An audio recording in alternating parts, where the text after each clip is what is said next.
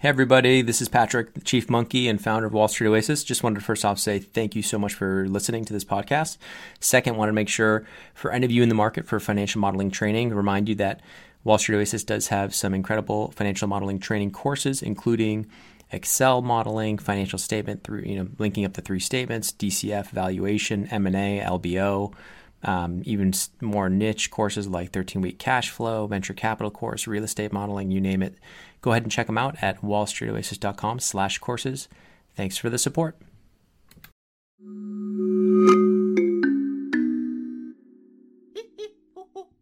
Hello and welcome. I'm Patrick Curtis, your host and Chief Monkey, and this is the Wall Street Oasis podcast. Join me as I talk to some of the community's most successful and inspirational members to gain valuable insight into different career paths and life in general.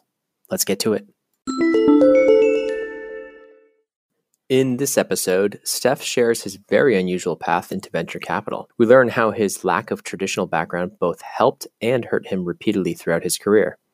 Listen to find out why he thinks he was successful and why when you drop out of VC, it's so hard to get back in. Learn one piece of critical advice he'd give his younger self and his future plans. Enjoy. This was a really fun episode.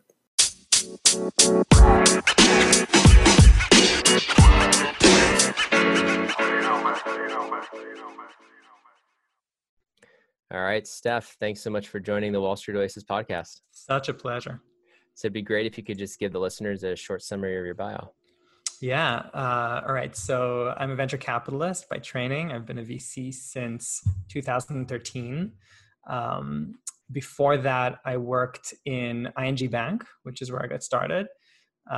And before that, I studied a double degree, one in science, majoring in biotechnology, and another one in majoring in economics.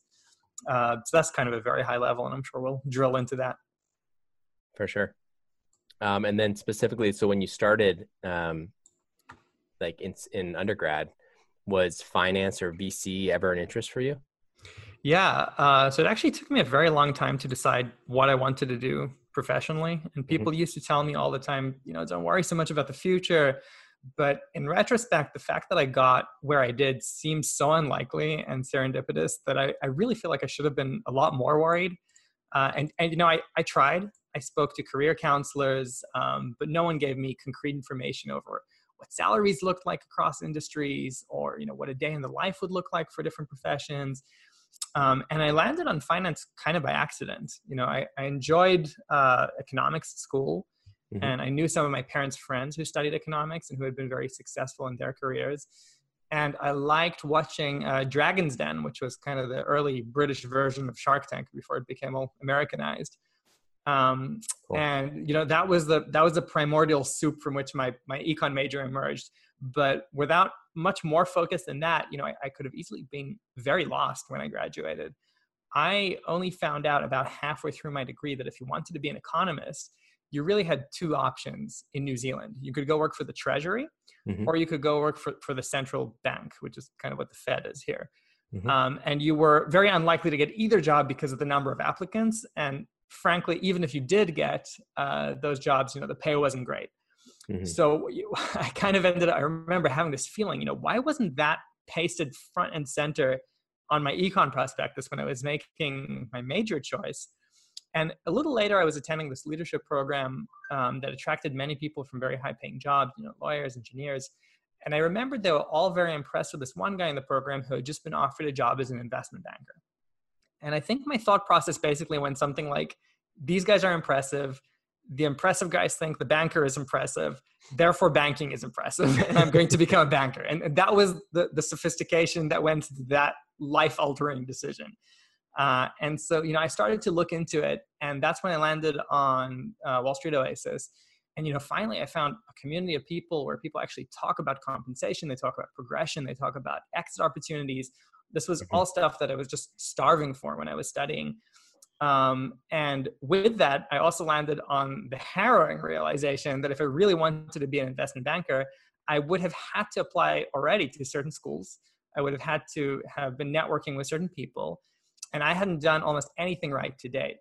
And I just felt like it was all going to be, this would have been like sophomore year. or junior? Yeah, this would have been probably about, so I did 2 undergraduate degrees in tandem. Mhm. So it was a 5-year program. So this would have probably been around 2007. Okay. Yeah, about 2, 3 years into my program. Yeah. And, you know, many years later, I actually had an associate who we hired out of NYU's MBA program. Mhm. And he made the point kind of really just casually offhand that information about opportunities is often, you know, one of the largest barriers to moving up in your career. And that just landed on me like a hammer. That just resonated with me so strongly in terms of kind of where my path had taken me. Yeah. So yeah, you know, on the one hand, I wish I had more guidance and focus. And on the other hand, I'm really glad I didn't, because perhaps if I knew too much, it would have seemed like such an uphill battle that I would have never even tried. And Mm. I think I landed in this beautiful sweet spot between ambition, hubris, and delusions of grandeur that just really let me do what I did. Yeah, so very much an accident, and not a straightforward path to getting here.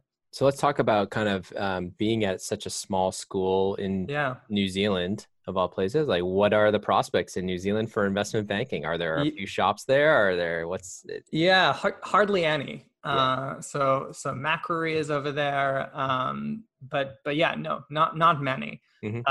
And you know, um, I was at university. I'm just kind of trying to take myself back to that. I'm at university. I want to get into investment banking. The traditional route seemed close to me, Mhm. and so really, without kind of a clear path to that, I started taking opportunities that seemed like they would get me one step closer, even if they didn't get me there.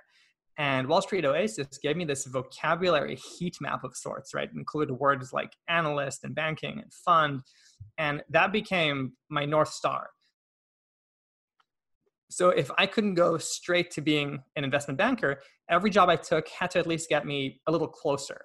And at some point, I got the opportunity to go join ING Bank on something that at the time was called the ISIC Management Traineeship, which I very unorthodoxly arranged as a sort of rotational management traineeship through several departments. Okay. And this had nothing to do with finance, right? I would be joining their internal communications department. But it had the word bank, and bank was on my career word cloud. So I figured, you know, I might meet people doing the investments in that role, and then I would kind of weasel my way in that way. It's not, it's not horrible to think that way. At least you're in the right kind of right firm. Right? Yeah, kind of, except when the opportunity finally did come, you know, I had an opportunity to tour a trading floor. So we were just doing this report on what was happening. This was the height of the global financial crisis, you know, what was going on. Yep. And I kind of asked around, you know, what would it take for me to work here? But I ran into a variant of the preparation problem again. So unlike in the US, I went to the Netherlands to do this internship because ING is headquartered in the Netherlands. Mm-hmm. So in the Netherlands, most people get a master's degree.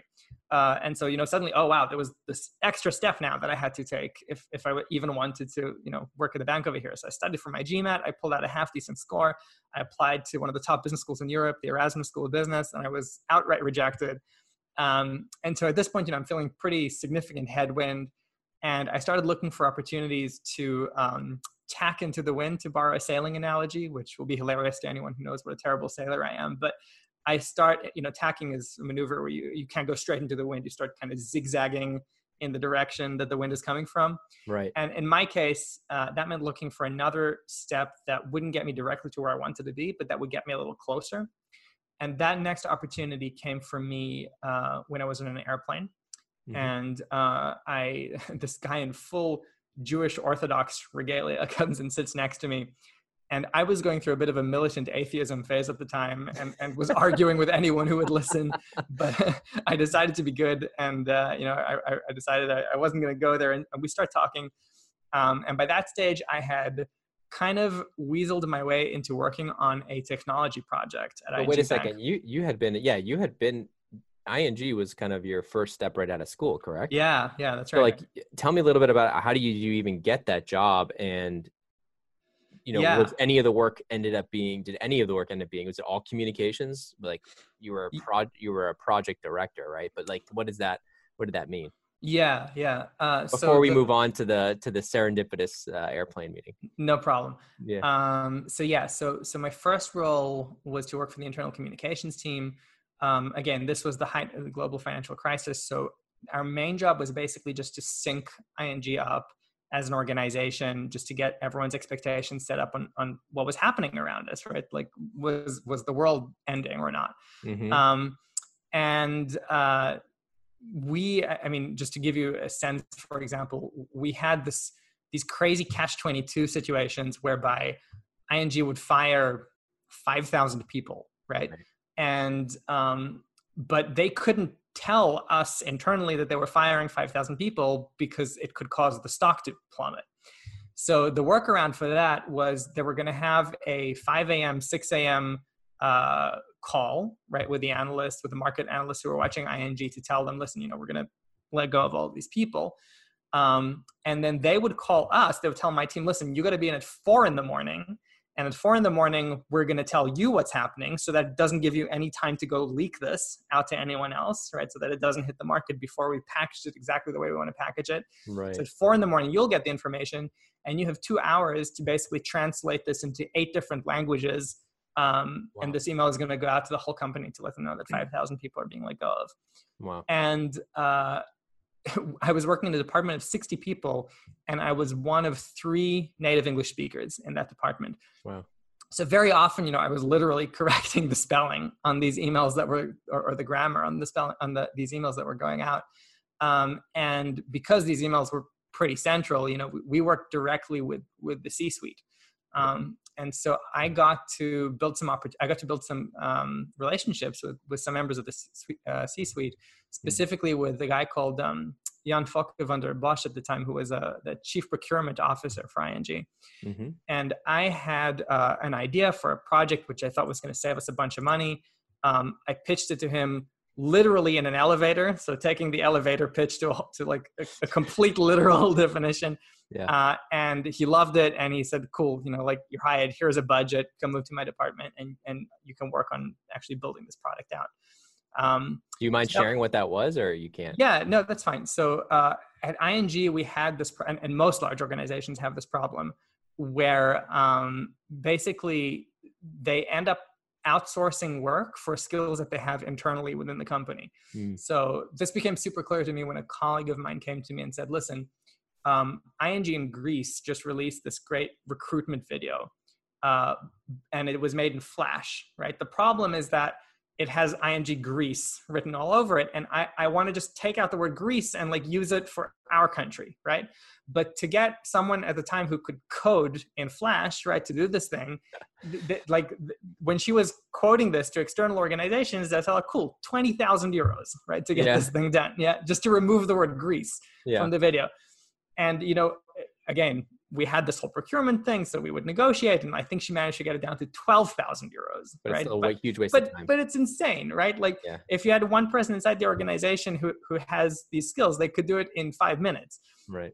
So I basically just built a platform where you could say, listen, I have a budget to outsource this. This is what I've negotiated to outsource this externally. Mm-hmm. If you can get this done internally for me, right, this will save ING as an organization this much money, right? And it was basically just a central repository for people to say, here's what I'm planning on outsourcing. Can anyone save me this amount of money by doing this internally? And then ING had this way of crediting, internally within the departments. They could say, oh, okay, well, you saved us so much money, so we can bonus you. Yeah. So that was basically the idea on a very high level. Were there any cash rewards associated with that? Like at the $12,000 project, if somebody took that, did they get like $1,000 or something? No. So No. that turned out not to be positive. It was very much like all kudos. Yeah. And this was also around the time that we were we had, badges, and we had like little kind of, so it was cool. all social credit.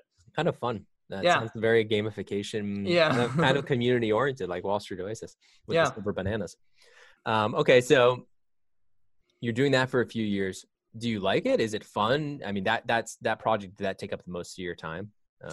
Yeah. I mean, so it was fun in the sense that it gave me access to very kind of high-flying people. Yeah. I got to, for example, interview the CEO of ING Brazil. They had a very cool expansion project that they were doing. He said, show up at my hotel, I'll take you to the C-suite for breakfast over here, and we'll talk about what we're doing in ING Brazil.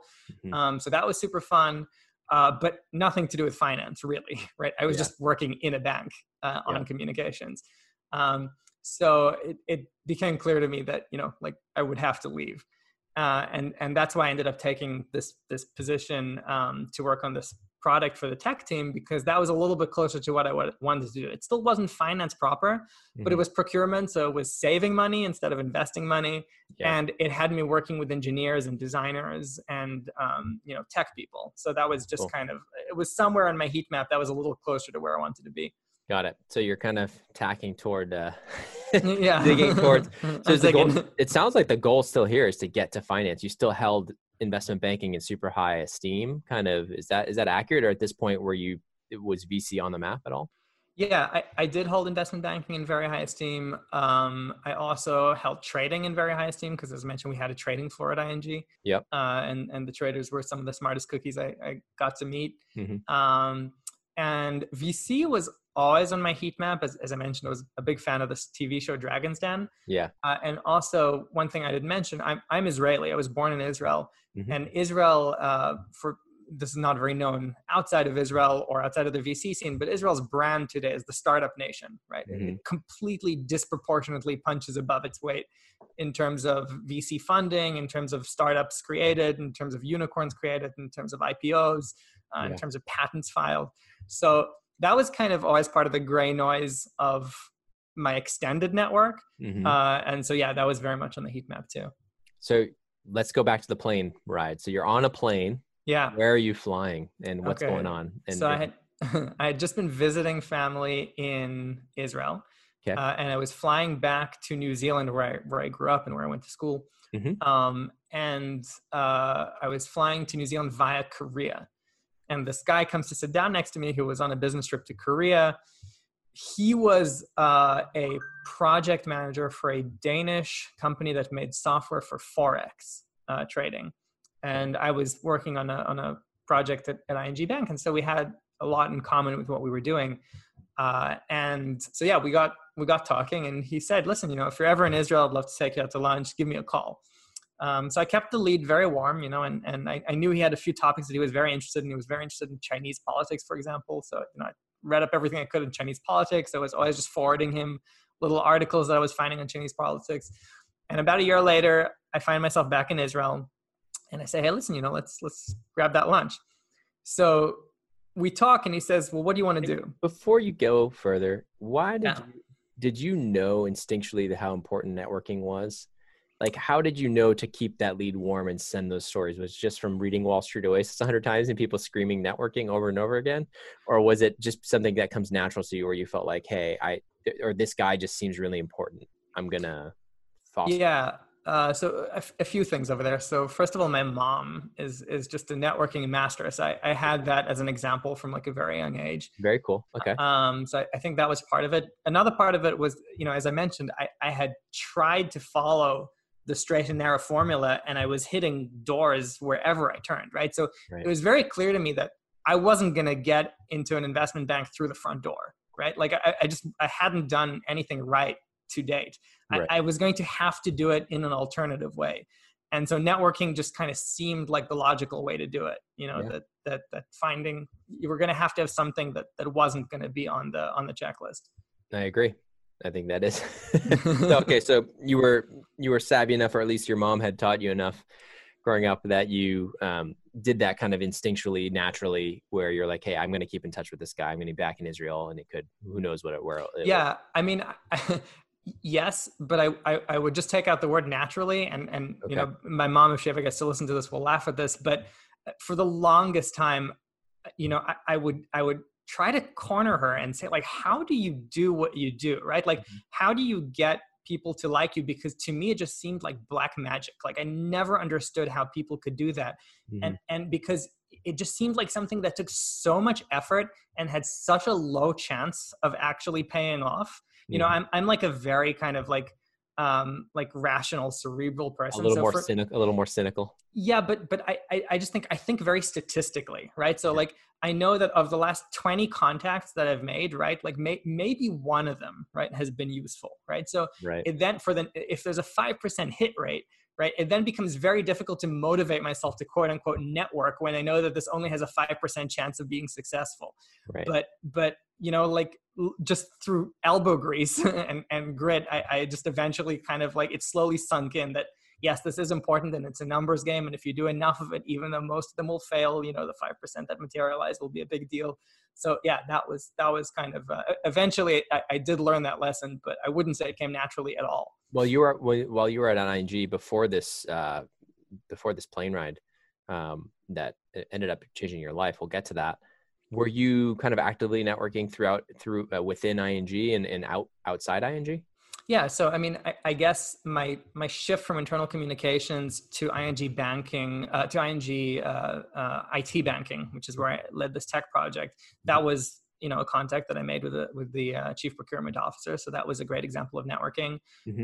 My project also ended up getting picked up within ING, right? So it got picked up by our internal ING TV, which was my former team, right? So that's kind of like back networking through your previous contacts within the organization.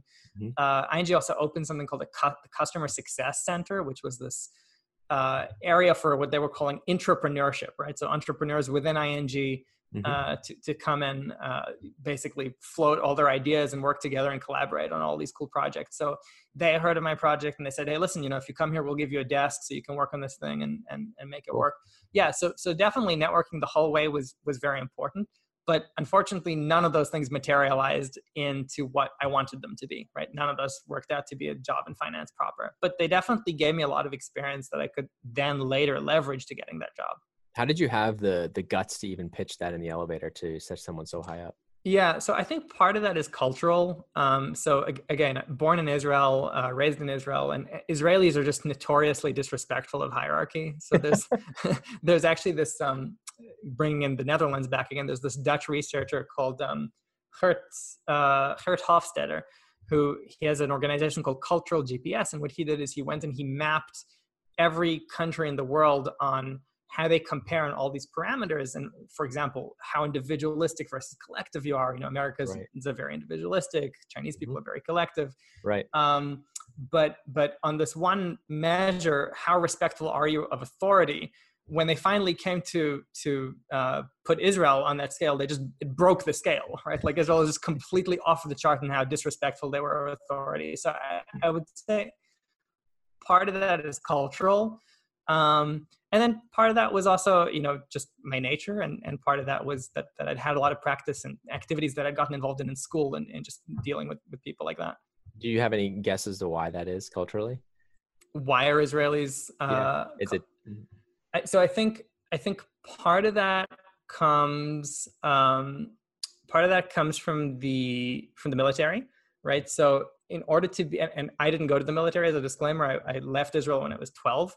Okay. But people, you know, like military strategists will often talk about this. For example, they say that in order to be effective as a military, you have to be very decentralized, right? Because in a combat kind of situation, things are changing all the time. Yeah, things are changing all the time. No single person can process all that information. You have to decentralize decision-making and autonomy and authority to people in order to you have to empower people to make decisions in order to actually be effective. And so I think part of that is just trained into Israelis in the military, and then that kind of trickles down into society at large. That's fascinating. So I think that might be part of it. Yeah. Very cool. I learned something new. So, okay. So let's get back to so you go back to, you find yourself back in Israel a year later after this initial kind of plane ride, and you had been kind of keeping the contact warm, sending him interesting articles on Chinese politics, which was his. And so tell me how that all went. Yeah. So he says to me, what do you want to do? Right. And I said, well, I'm in Startup Nation. I want to work with startups. So he says to me, okay, so I'm making an appointment for you. You got to be at this address at this time. Show up and I'll meet you there. And so I rock up at this house, and this is in Jerusalem. And in Jerusalem, real estate is ridiculously expensive because you can't throw a rock without hitting something sacred. And I show up at this house, and it's huge, right? And that already tells me this guy's loaded. And, you know, like walls and cameras and the whole thing. And I get buzzed in. And as I'm walking into the property, I get a call from this guy, Danny, who had set up the meeting for me. And he says, listen, I'm so sorry. Something came up last moment. I'm not showing up. Just talk to Alan. He's a nice guy. You'll get along with him great. And so Alan, this guy, brings me into his house and starts walking me down this staircase. And it's you know, 2 stories underground or something like that. And at this point, I start having like, how well do I know this guy who I met on a plane 2 years ago that I'm now underground in this guy's house who I've never met before behind a big wall, right? Yeah. But anyway, it turns out to be totally fine. And he sits me down in his office and he says, what's your name? Right? Simple question. Mm-hmm. Now, I had been going by Steph Jansen for 14 years by that stage. Mm-hmm. But I was born Stefan Alon Itzikson, right, which is my Israeli name. Yep. And I hadn't used it in so long, but I was back in Israel and I said, okay, I'm going to use my Israeli name. So I introduced myself as Stefan Alon Itzikson. And he says to me, Itzikson, I know that name from somewhere. Now, I've never met anyone who knows my last name. Yeah. But he says to me, where's your father from? I say, South Africa. He says, me too. He says, where in South Africa? I say, Johannesburg. He says, me too. He says, where in Johannesburg? I had to ask my dad. And he says, that's where I know your dad from. We were the only other Jewish family on that same street in Johannesburg, South Africa. And then he names my aunt because he went to high school with her. That's crazy. So it was just like the craziest coincidence. And so he was religious and he took it as a sign. And there and then just picked up the phone and called up the fund manager who ended up hiring me. He said, John, you gotta hire this kid, and that was it. And so, what fund was this? What was this next role? Yeah, so I joined a VC fund in Israel called Our Crowd, and this was very much in its infancy. Our Crowd was at the time I think something like $50 million in assets under management, like very small fund.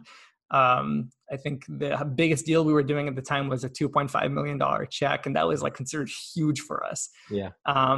But it very quickly just exploded. So today Our Crowd manages $1.5 billion in assets under management. It is, has invested in something like 200 or so companies. Many of, alongside all the largest VCs in the Bay. So alongside Andreessen Horowitz, we did a deal with NEA, 4 or 5 deals with Khosla Ventures. Mm-hmm. We invested in an LA-based company here with Marissa Myers, who was the CEO of Yahoo, and before that, one of the early employees at Google. She started the APM program at Google. Yep. With Eric Schmidt, who is the chairman of Google, a deal with Mark Cuban, right? So going back to Shark Tank. Yeah. We were in Hyperloop before Richard Branson came and made it Virgin Hyperloop. 20 exits, including Jump Bikes, which those red bikes that you see all over the place that we sold to Uber, Beyond Meat. So we became one of the most active VC funds in the country. And that was Our Crowd. We were super lucky. And then... Why do you say you were lucky? Well, I mean, I guess I was lucky just in the sense that it's not like I joined an elite VC fund straight off the bat, right? I joined a tiny VC fund that then just exploded. Why do you think it exploded? Did you guys have some early exits that were very successful, or was it just? No. So we actually had a completely different approach to VC investing. So traditional VC funds will raise their money from limited partners that are big, stable institutions. So I think pension funds, university endowments, things like that, right? Yep. What we were doing is we were actually doing something called equity crowdfunding, which is kind of a category that we invented alongside AngelList. Mm-hmm. And so what we were doing was we were vetting deals with a team of investment professionals who are all, former Goldman, Lehman, Blackstone, those guys. Right. And then we were finding deals that we very liked. We're putting up only about 5% of the value of each deal from our own money. And by our own money, I mean from Our Crowd's initial founding LPs. Right. And then we were crowdfunding the remaining 95% of the deal through the internet, through a network of accredited investors, which today is about 20,000 people large. But how did you get that initial kind of high net worth individuals? How was that initially sourced? Was it just through the friends of this guy you ended up in his was it his close friends initially who happened to have enough money to throw? Yeah. Well, so the reason Alan was able to get me the interview with John was because Alan happened to be at the time Our Crowd's largest investor. Mm-hmm. So it was very much started as a group of friends and family. John, our Crowd's CEO, is kind of a founding father of the VC scene in Israel, sort of an Israeli Tom Perkins, if you will. Yeah. And he he basically just knew everyone. So a lot of people were signing up to be part of his network. That was just his life's work to build that group of people. And so we were able to grow very quickly from a VC fund with, like I said, I think less than 50 million or so in assets under management, maybe 100 million. I can't remember the exact number, but today, again, well over $1 billion. And is it still crowdsourced each deal? Is it still done the same model? No. So today, some portion of the deals are crowdsourced. Our crowd since then has also started raising traditional venture funds. So for example, they raised an AI fund. They raised a fund focused on seed investments, a digital health fund, an agri-tech fund, a robo fund investing in follow-on investments only. So they have a traditional fund business, and then they also have a fund of funds business. So our crowd was one of the seed investors in Maniv, which is one of the big mobility funds, and several other kind of like micro venture funds that are now very active in Israel and all over the world. So you had moved from Amsterdam in the Netherlands to Tel Aviv, to Israel. Yeah. Tell me a little bit about kind of that initial first jump. Like, okay, from that conversation of you got to hire this guy, did you have to go through any sort of interviews, or was it just like a done deal? And how long did it take you to kind of leave ING, and what was the whole process of moving there and kind of So I did have to go through. So I went through an interview first with the CEO and then with my eventual manager. But even that, was interesting. So when they hired me, John said to me, listen, I've got 3 vacancies open right now. I can give you a choice of working on marketing, on biz dev, or on investments, right?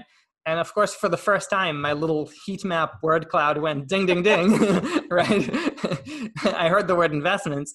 And so, there's this beautiful quote that the Cheshire Cat says to Alice in Wonderland. He says to her, she's lost. So she says, where do I want to, I don't know where to go. Right. And the Cheshire Cat says, well, where do you want to go?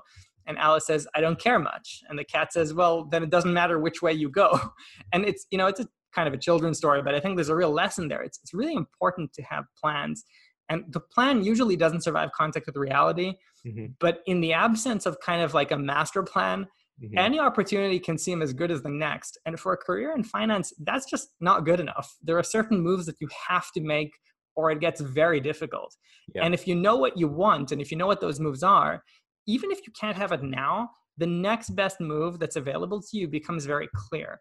So, that's kind of the number one piece of feedback I give to people now is, listen, if you want a career in finance, you've got to have a plan and you've got to know what those moves are that you're planning on making, because doing it the way I did it is just a luck of the draw. But patience is also so undervalued, I feel like, too. There's like you said, if you have that master plan in place and you have an idea of, well, this actual, if you have the knowledge to know that this position actually is slightly closer to the eventual goal, you'll know when that opportunity presents itself. So like you heard investment, you're like, I can be an investment professional and I can get that on my resume. It was like, ding, ding, ding. It was an easy choice for you. It sounds like, you didn't want to do marketing or biz dev. You wanted to be on the investment side. Yeah, no, I agree. Were you intimidated by like, oh, what do I have to know? I don't know all this finance stuff, or did it matter? Did it not matter with VC? Well, again, so I'd taken finance classes at school, so I wasn't coming into this completely unprepared, and I'd worked around bankers and taken, every opportunity to ask people about their job. So I picked and, read a lot of Wall Street Oasis, read a lot of books, listened to a lot of podcasts. I'd picked up a lot of the jargon that I needed, right. To do the job. And at some point also, you just got to be willing to make the jump, right? I mean, like I wasn't totally prepared, but also I was like, hey, I've been waiting for exactly this to happen half my life. So it's time to just take the leap and make it happen. So you took the leap and you moved. How long? Within a month you were moved, or 3 months? What was it? I don't remember. Okay. I don't remember. So, but you got the job. You said, I want to be an investment professional. You said, okay. Yeah, I got the job. I moved to Israel. Our crowd started completely exploding. Like I said, in the early days, a $2.5 or $2 million deal would have been a syndicate of about 200 or so investors, which we would manually put together. By the time I left, or not even by the time I left, a few years later, we were making $25 million investments in companies like Emprest, which is the software that runs Israel's ballistic missile defense system, right? So like pretty mission critical software companies. And we were being followed into those rounds by huge investors, right? Like massive corporate venture capital funds and things like that. Wow. And our crowd, at some point, to syndicate a $25 million deal, you no longer can do that manually, right? That's not just 200 investors that could. So at that point, we had to really build some backend software to automate some of the processes that we had going inside OurCrowd. And being a former software project manager-esque, right? I kind of got involved in that, and I started asking around, how are we thinking of doing this? And what came out of that is, we should take our own advice that we give to entrepreneurs all the time, and we should say, listen, if we should go hire 30 engineers and brand ourselves as a fintech company as well as a VC fund, and start building some proprietary in-house software, right? And we set out with the mission of building basically a Bloomberg for private equity. So today, if you want to invest in a stock, you can go to Bloomberg and all the research reports are nice and organized and everything's in one place.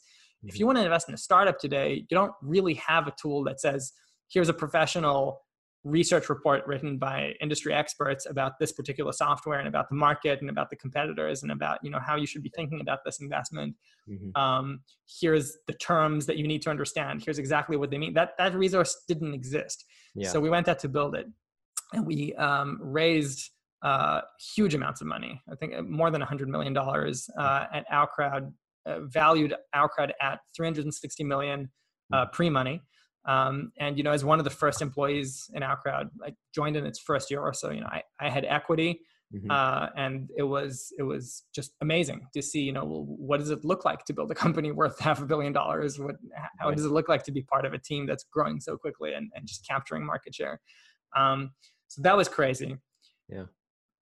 That's amazing. So did you feel like you were going to be there forever? What kind of prompted you? You were there for almost over 4.5 years. Yeah. So tell me about how it evolved, how your job, you said you did a little bit of almost like a product management role. You're doing the investment role as well. How did it evolve over time as the fund started getting bigger and bigger and you started working more on that platform? Yeah. So I was primarily involved as an investment analyst over there. And eventually got promoted to an associate, then to a principal. Can you tell me what that is? So was there like a team of 10 of you that were kind of looking at every deal coming through the door?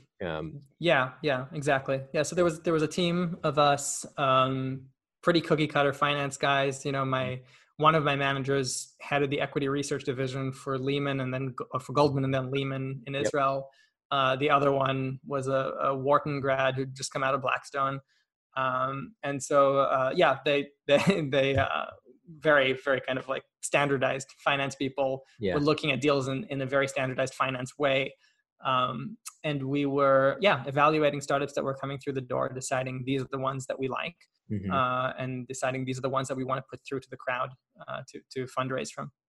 Cool. And so tell me about how things evolved. So you were getting promoted. So you weren't doing all the initial filtering. You were doing more of the evaluation on the back end, I assume, in terms of having a say, yay or nay, and investment committee stuff. Yeah. So the way that a lot of VC funds work now is that on the junior side, right, you're doing a lot of filtering and sourcing. Right. And then if you find a deal that you really like, you have to then find, a partner within your investment committee that will sponsor it, right? That will actually be willing to push this through your investment committee. So we were looking at a lot of deals that, we thought were great deals. And then whenever I found one that I liked, I would escalate it up the chain and try to find a partner within our team who would run with it. Got it. Was there any frustration in terms of the speed or that process, or was it a small enough team still at the back end of your tenure there where it was still pretty efficient? Yeah, no, we were pretty efficient. I would say everyone on the team knew how to move very fast. I think in the startup world also, you end up with some situations whereby investors just kind of get FOMO, and they, if they hear that other investors are jumping on a deal, everyone jumps in. Everyone jumps in the deal. So moving fast is definitely part of the DNA of venture capital funds. I would say, if anything, the more important skill is learning how to be disciplined and learning how not to follow that instinct to just get FOMO and jump on the bandwagon with everyone else, because that's when you get WeWorks, which was an Israeli entrepreneur who managed to get everyone in the country, and then eventually half of the investors in the world, to get terrible FOMO and jump on. Yeah. So yeah, that's I guess one of the things you learn as a VC. It's interesting. Yeah, that whole story is insane. Tell me a little bit about, just as you're kind of getting into your last year, how you start thinking about kind of your next step. And Yeah. because I So think from the outside looking in, you're in this super fast growing, VC fund. It seems like you're doing a ton of deals now. You're on the investment side. You're an investment professional, potentially with a track partner there.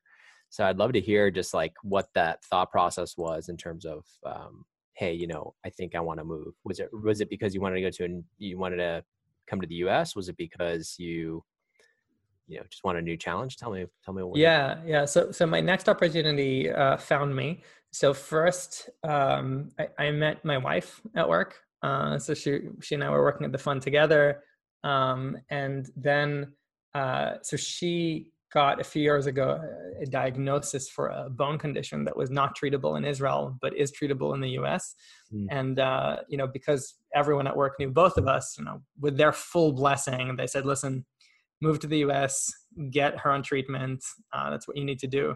We'll even help you work remotely a little bit to kind of help you transition into your next role. And they were super, super understanding. And we basically had to come here in order to get her on treatment. But that was, I guess, my next opportunity was to be a supportive husband and to make that move. So despite this fake accent, I'm not American, as I've mentioned, and I when I came here, I actually have 5 nationalities, none of which are American. Yeah. I had to wait for about a year while I got my green card over here. So I went on a sort of trial retirement for a year or so. Did a lot of meditation, did a lot of working out, did a lot of reading. And tell me a little bit about that. So tell me what kind of passports do you have? Yeah. Okay. So born to a French mother and a South African father. So those two. Born in Israel, so Israeli. Moved to New Zealand, so Kiwi. Awesome. And my grandparents on mom's side are Romanian. So while I've actually never taken that passport out, I'm actually eligible for a Romanian passport as well if I want it. And then in a year or so I could get an American one too. So if I'm really determined, I could hold 6. Wow. And so when you were thinking about coming here, you knew this just had to happen. Yeah. To get your wife treatment. So what were the steps that she was at the fund? You guys were both at the fund. Yeah. So what were the steps you took in order to get her? I assume time was of the essence to get her here. So yeah, how you guys did that as not being citizens here. Yeah. So thankfully time it wasn't super urgent, but it was kind of a medium term problem. So this condition, it's a degenerative condition that happens very, very slowly. Yeah. And most people only detect it very late in life. The diagnosis for it is actually just awful. So a lot of people end up not realizing that they have it, and then they end up mistaking it for leukemia and going on chemo for years, only to discover that they never needed it. So it's a super rare disease. Very few people in the world have it, which is why this happens. But in her case, she just took a 23andMe test, which told her, listen, you might have this thing. You should go get this confirmed. And we did, and she did. And so we were extremely lucky that we caught it so early, which gave us some time and, flexibility to handle this thing. Yep. We were able to get her on about a quarter of the dose that she needed in Israel. Okay. Which, was why we would eventually have to leave, because Israel wasn't willing to put her on the dose that she would be able to get in the US, which was the recommended dose for her.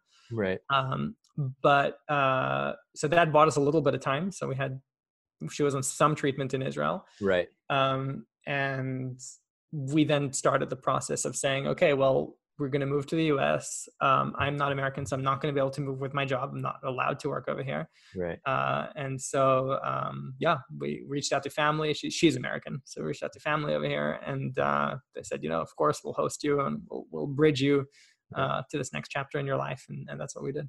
And so you moved straight to LA? No, so we moved to San Diego first. And my wife is San Diegan, Okay. which is a great place to be for a year when Yes, when it you're is. bumming around. Uh, Beautiful. yeah, and yeah.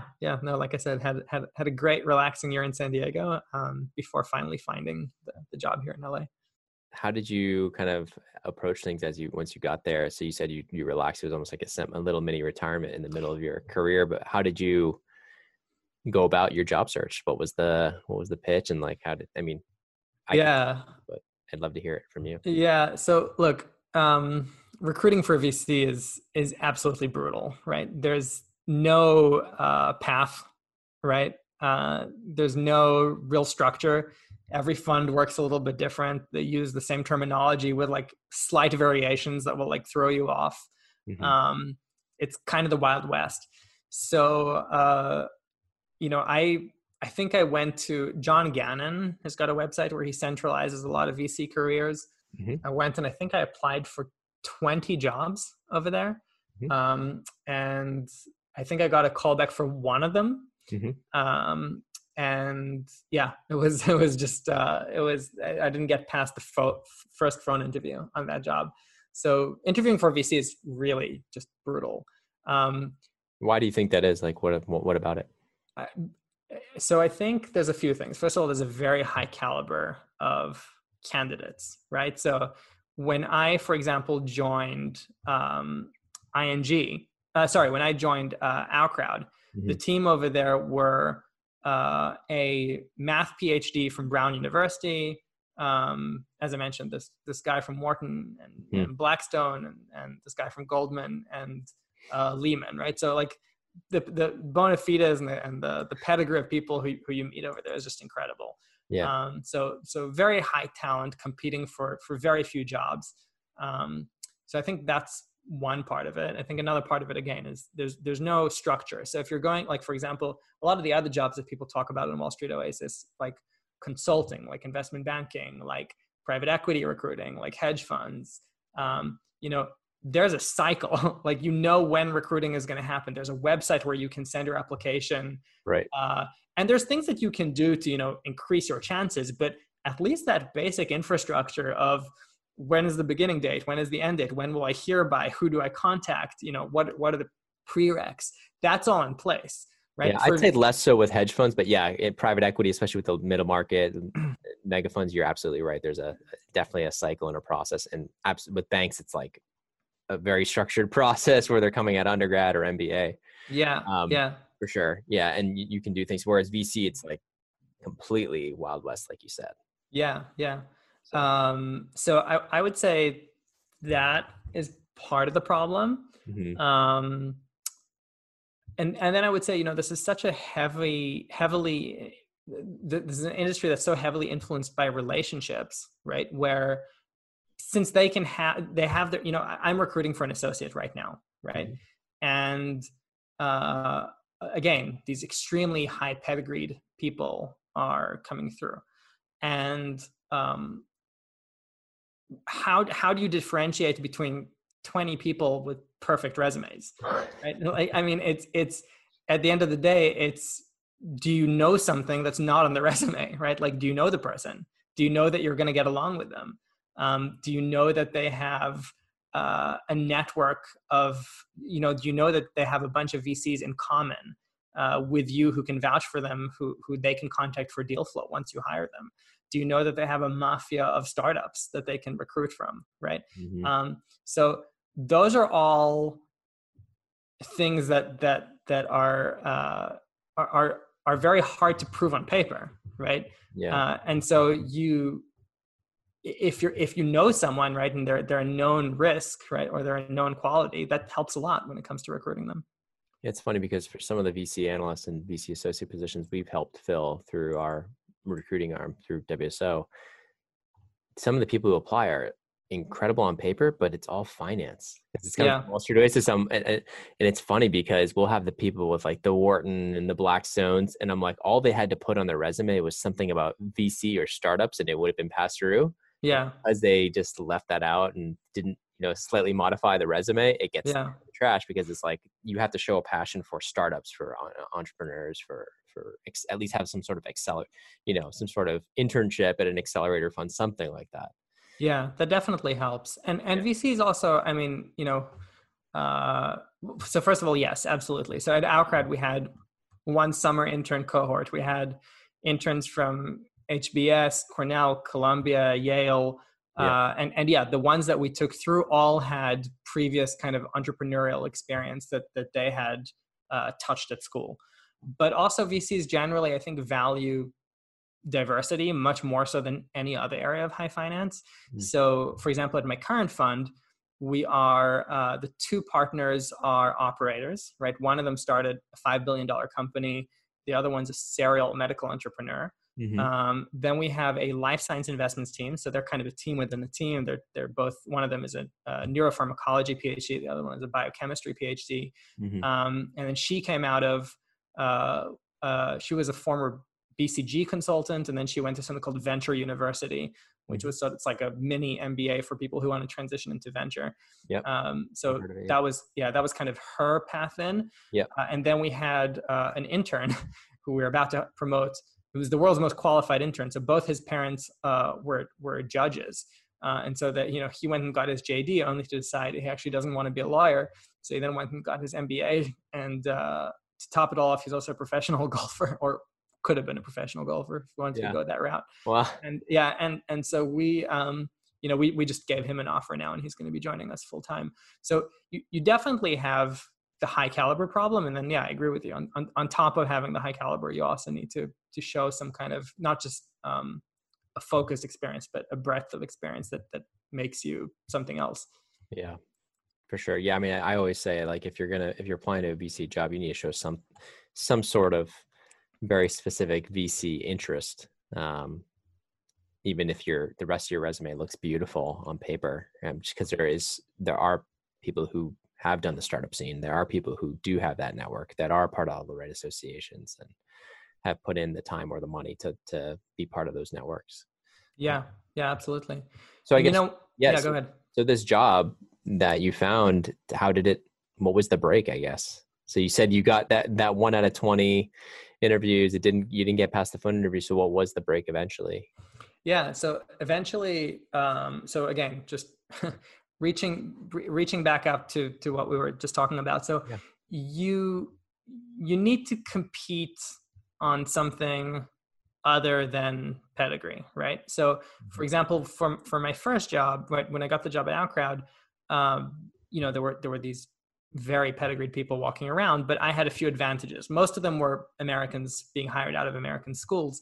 I was one of the only people on the team who could speak Hebrew, right? So I was able to go and work in an Israeli VC and have an advantage that people being hired out of American business schools didn't have, right? Right. I was one of the only people on the team who had a degree in life sciences, right? So I ended up leveraging that to sit on our investment committee for our agri-tech fund, right? I was one of the only people who had worked on a technical project in my previous role. So I was often the diligence guy that people would send to do diligence on that particular family of enterprise software. And so I had to basically just repeat that same trick again. And so when I came to LA, I was just thinking, okay, well, what can I offer here that very few people have? And so again, having that experience of Israeli investments, I actually started looking out to see whether there were any investors in California who we had co-invested with, who I could reach out to and say, hey, listen, we were co-invested on this deal together. Let me send you a piece of, let's talk about that deal. So now we have that in common. And so, I ended up reaching out to the fund over here where the two partners are actually Israeli. So, again, we have that Hebrew piece in common. We had co-invested in a deal together in the past. So they kind of knew that we had done some research together with them on that. They knew of us as an entity. Right. And this time, the second time around was obviously much easier because this time I was also coming with 5 years of experience and a previous title as a principal at a VC fund, which definitely helps. Yeah. So that was, that was how I broke in the second time, I guess. But look, breaking in the first time is difficult, and breaking in the second time is not trivial either, right? It's not easy. I know a friend. I have a friend who is working for one of the largest CVCs in Israel, okay? Corporate venture capital funds. Yeah. They had about $150 million a year guaranteed off a Fortune 20 company off the balance sheet, right? Just don't have to worry about LPs, don't have to worry about fundraising. They just have the money guaranteed every year off the balance sheet. And that was considered one of the most stable jobs in VC in the country. But then this company went through a lot of turmoil. And what happens when, you know, when a company is going through a tough time? The first thing you cut is that exotic alternative asset investment arm, right? Yeah. So his whole group got cut. And despite really kind of being on top of the venture world, as far as I know, he hasn't gotten another job since. So this is... How long ago was that? Probably about 6 months ago. Yeah. So now it's not going to get any easier with COVID out there. No. Yeah. So yeah, it's a tough industry to be in, and not most people are not able to be career VCs forever. You feel like you're going to be a career VC? I'll definitely try, and I'll also say that there's definitely you definitely have a better chance of being a career VC once you've reached kind of the VP or principal level. It's much easier to make a case for you being around, because at this stage you're starting to sit on boards of companies. Right. You're starting to either have the power to write small checks yourself, or people are very much asking for your opinion, you know, in terms of whether checks should be written or not, because you've really like led the diligence or the thought leadership on that particular industry that you're looking at. Yep. And so at this point, you start to be very different in what you bring to the table from an analyst or an associate who's worked in a VC for 2-3 years, in terms of just the quality of work and experience that you've done. So the fund that you're at is, you know, not a small fund, but not a large fund. I'd call it like, you know, on the lower middle market side of like. Yeah. So I would say we're small compared to San Francisco or Right. Bay Area funds. In LA, we're actually, I think, one of the top 5 largest funds. So LA is a very nascent venture ecosystem. For sure. And, you know, so I think there's Upfront, there's Greylock, and there's Fifth Wall, who are bigger than us. Yep. And then I kind of start running out of names. So we're one of the larger ones in LA. And that's actually something that I also very much like about this fund is, you know, this is an opportunity to grow with a nascent ecosystem and just kind of grow with the market. Tell me about specifically, so when you're at a fund like that, and it's, how old is this fund 1 that you guys are investing out of? Yeah, we're in fund 1. Yeah, we closed end of 2017. We've deployed about a third of the fund to date. We have about 2/3 in dry powder. How do you think about kind of throughout the rest of this year investing in this sort of climate? Does the bar get much higher for companies that are burning a lot of cash, or is it kind of status quo, thinking that things are going to go back to normal by year end? Yeah, definitely not status quo. I mean, I think for about 2 years now, valuations have been just overpriced and crazy. So I think what's going to happen now is that this is very much a double-edged sword. So the portfolio companies that we've already invested in are going to suffer, right? Because all their clients are going to suffer. Of course. So I think your existing investments need to be probably marked down mentally. And you have to start doing some, you know, start earning your salary and start doing some very smart portfolio management in terms of how you help them hit this crisis. So for example, just to put an example in that, this morning, we were looking at the CARES Act. So that's the new stimulus that the government just signed a week ago to give small business loans to help supplement salaries for small companies, right? So this morning we're exploring whether that's something that we can do for our portfolio companies, just as an example of how you can help add value in this time. Yep. But on the other hand, what's going to happen now is that valuations are going to completely plummet for all new investments, right? So any investment, we're lucky, we have 2/3 of the fund undeployed. So most of our money now is going to run a lot further than it was before, because we're going to be getting startups at half the price that we were getting them 2 months ago. And most of the when you say half the price getting before, isn't most of the, are most of the investments in this stage more like venture debt, or are you doing more Series A's? No, we're doing more like Series A's and Series B's. Oh, so the price does really matter. Yeah, the price very much matters. Yeah, Okay. yeah. Okay, fair. Yeah. Okay. I thought you might be doing some venture debt deals with the. We have done venture debt in the past, so we're not opposed to it. Okay. But that's most of our deals. We're doing straight up equity Okay, so deals. this really matters to you, the amount of dry powder you have. And Yeah, absolutely. Okay. And so we're gonna be seeing a lot of down rounds. We're gonna be seeing a lot of recaps, and we're gonna be able to really just go in there and dictate the terms. So I would say actually. Usually if you look at historically, like some of the best VC vintages follow a recession or follow an economic crisis. 08, so 09. yeah, so 08, 09 vintages are incredible, right? And there's like a list, all of VCs now are like circulating these memes of like the companies that were founded in 08, 09. I think Airbnb is in there. I think Dropbox is in there. So like some of the best tech startups in the world are created in times like this. And they also happen to make some of the best investments. So I would say we happen to be lucky. Do you feel like valuations may still be slower to come down just because there is so much dry powder? Do you feel like there's too much? Or do you feel like the ecosystem is small enough in like an LA where it's insulated a little bit in the competition? Like, so what's going to, I understand the question. So what's going to happen now is that there's going to be a shakeup because in theory, there are the VCs that have dry powder on paper, and there are VCs that have real dry powder. And what often happens in financial crises is VCs start getting calls from their LPs to say, listen, buddy, don't make a capital call because don't put me in a position where I have to say no to you, right? And so there are a lot of VCs now who are in theory in business, and in practice, they're not going to make any investments for the next 3-4 years. We happen to be very lucky in that our largest LPs and just in general, our LPs are either individual billionaires or, like multi-billion-dollar corporations who they're not going anywhere. So we're very much recession-proof in that sense. And they also probably want you to be aggressive right now. Yeah. And so that's what's going to happen now is that a lot of, even though, yes, there's dry powder out there, it's just not going to be deployed. And so it's only going to be the VCs who can really actually afford to move their money who are going to be in the game. Do you feel like there's any sort of pressure from PE and all the dry powder there coming down market, like growth equity funds, like starting to come down into the VC space, or do you see that? They come in when it's cool.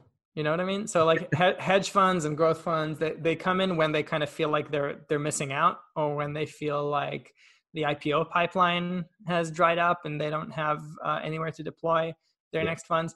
But they have exactly the same problem, right? Unless their LPs are very high quality and are able to withstand a downturn, their LPs are also going to be calling them and saying, listen, don't make a capital call, at least for PE funds, right? For hedge funds, they have an even bigger problem. Their LPs are going to be calling them and say, sell, right? I want my money back. So that's that's how this is going to shake up.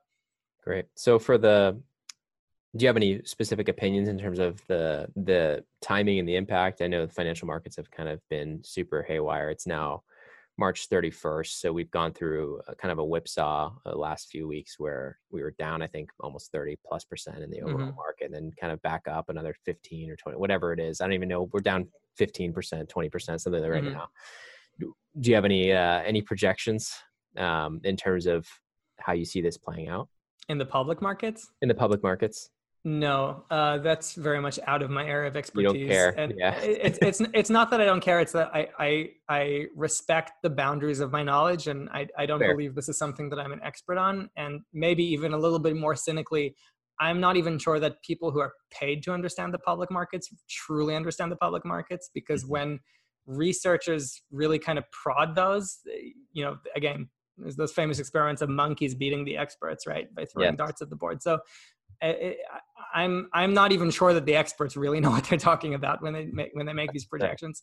That's fair. So at your current role, I guess the goal is now deploy the rest of the capital, get in some, get that money, have that money work for you guys as far as possible, and then have some great successful exits in 2 to 5 years. That's the goal. And so in terms of looking back on your career so far and all the interesting steps and journey, your entire journey, is there something you'd kind of give your younger self, any advice you give your younger self or to like younger Oh, so listeners? much.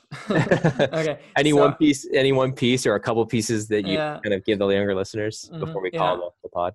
Well, okay. So, I mean, first of all, for other people, there's very little that's repeatable about what I did, right? So, Sure. in a way, I got lucky, right? I sat next to the right guy on a plane, and there were many people who, given the same luck, would have probably made a much better analyst than me.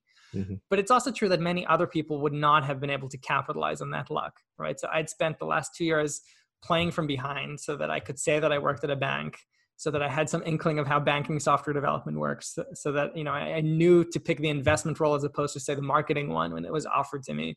So yeah, I was lucky, but also when luck presented itself, I could identify it, and I was also ready to jump on it.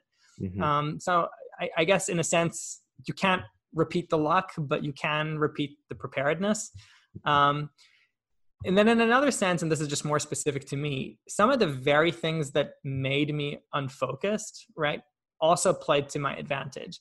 So it would have been so much easier to arrive here on the straight and narrow. Many of the key experiences in my life made getting this job very difficult. The first step of the straight and narrow, for example, is that you ace high school. But when you immigrate at 12, that can make that pretty difficult because your attention is split between doing well in school and learning some very basic social norms, right? As well as like just nuances like slang and pop culture and things like that.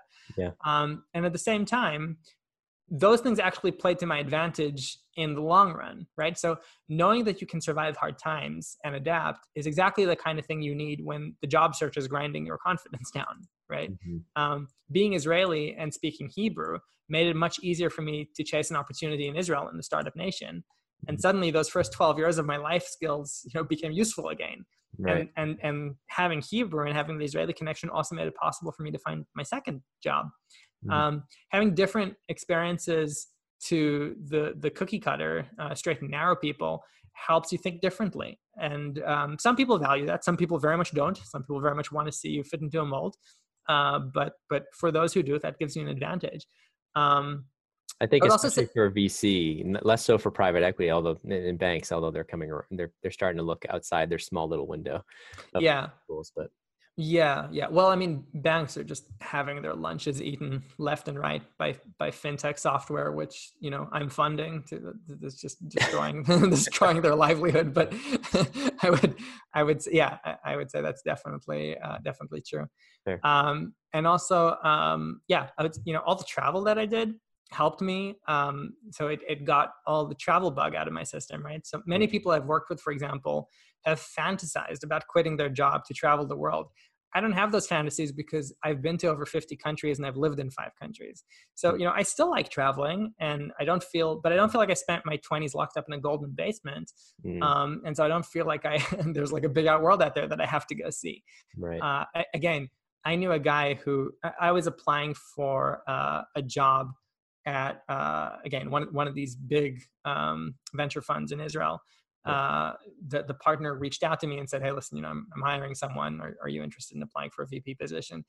And I applied. I went up against 20 other people. He ended up sending me the nicest rejection email I've ever received in my life to say, like, listen, you came in number 2. We didn't hire you for these very specific reasons. Yeah.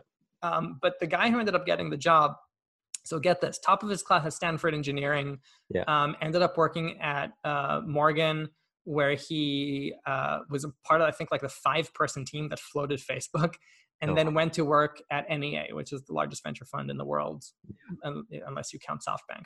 Yeah. And so he, I'm okay losing out to that guy. Like he did well. But he spent half a year at this fund, a year maybe at this fund. And then he ended up quitting to join a religious yeshiva, right? Which is where you go and like study to like religion all like 10 hours a day. Yeah. And, I remember talking to him right after he got the job. He didn't know I had applied for his job, but we went out for beers, and he said to me, I had a half a year off in high school. I went and I took a semester abroad in Italy, but he says, apart from that, I haven't had a break since I don't remember the last time I've had a break. I've basically just been like I've been on the straight and narrow. I've been single-mindedly focused on getting grades so I could get to the right university, so I could get the right job my whole life. And, I'm not saying that like quitting your job and venture to go pursue religion, I don't know, maybe you had some epiphany that I'm missing out on, but the point is that like, I see a lot of people who get ground out of high pressure jobs because they feel like they haven't done anything else. And that hasn't been an issue for me because in a sense, the very thing that didn't have me focused on the straight and narrow got those things out of my system for me. I mean, and ditto, by the way, with my green card enforced gap year, right? So I don't know if you've ever had these fantasies of saying, I should quit my job and I'll work out every morning and then I'll meditate and then I'll write a book and then, I'll journal. I'll what would I do without a job? Yeah. What would I do? Yeah, exactly. Yeah. But I wasn't allowed to work for a year, right? So I literally had a full year to do that. And I did that, again, I went to this 10-day meditation retreat where I did nothing but breathing for 18 hours a day. And, I got a taste of what it would be like to go to the gym every day. And it's nice. I'm not complaining, but it comes with its own set of problems, right? So I don't idolize that form of spending my time in the same way that I see a lot of people talking about that who just haven't had the chance to do that. I think it's actually been really not like almost lucky you were forced. Yeah. Right? Yeah. In a sense, it's giving you a really nice perspective of like, there's no FOMO of the time off because you had the time off. There's no FOMO of like, oh, traveling the world because you've had that. So Absolutely. It's really giving you a nice grounded perspective and be like, no, actually, I really enjoy looking at new businesses. It's something you enjoy doing. And so you can appreciate that. 100%. And the intellectual curiosity around that. Yeah.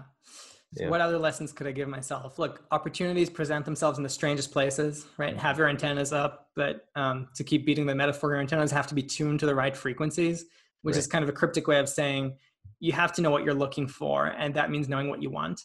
And when you're going against the wind, you're going to have to tack occasionally. You're going to have to creatively pivot your career and find ways to get one step closer to where you want to be.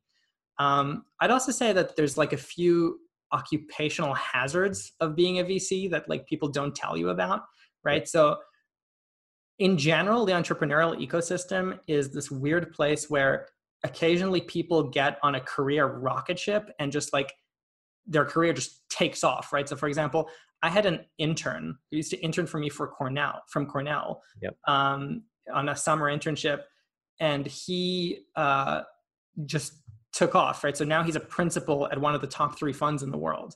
And just like his career has completely took off. Or, you follow these entrepreneurs through exit where suddenly they go from being this hungry and scrappy little founder who you knew in their jeans and t-shirt to suddenly landing a $500 million exit, right? And this person who you knew is just suddenly just worth $100 million. Right. Or, you work with extremely capable people who it's hard not to benchmark yourself against and get a little depressed, right? So for example, one of the partners at my fund created a $5 billion company. One of the other partners at my fund is a billionaire, right? So these are kinds of things that you just, you have to learn how to manage your ego and manage the temptation to compare yourself to other people if you're going to do well in this industry. Occupational hazard, don't compare. Having that kind of the grounding of knowing that a lot of that success is, yes, hard work and intellect, but it's also a lot of luck and timing. Especially on the extreme levels.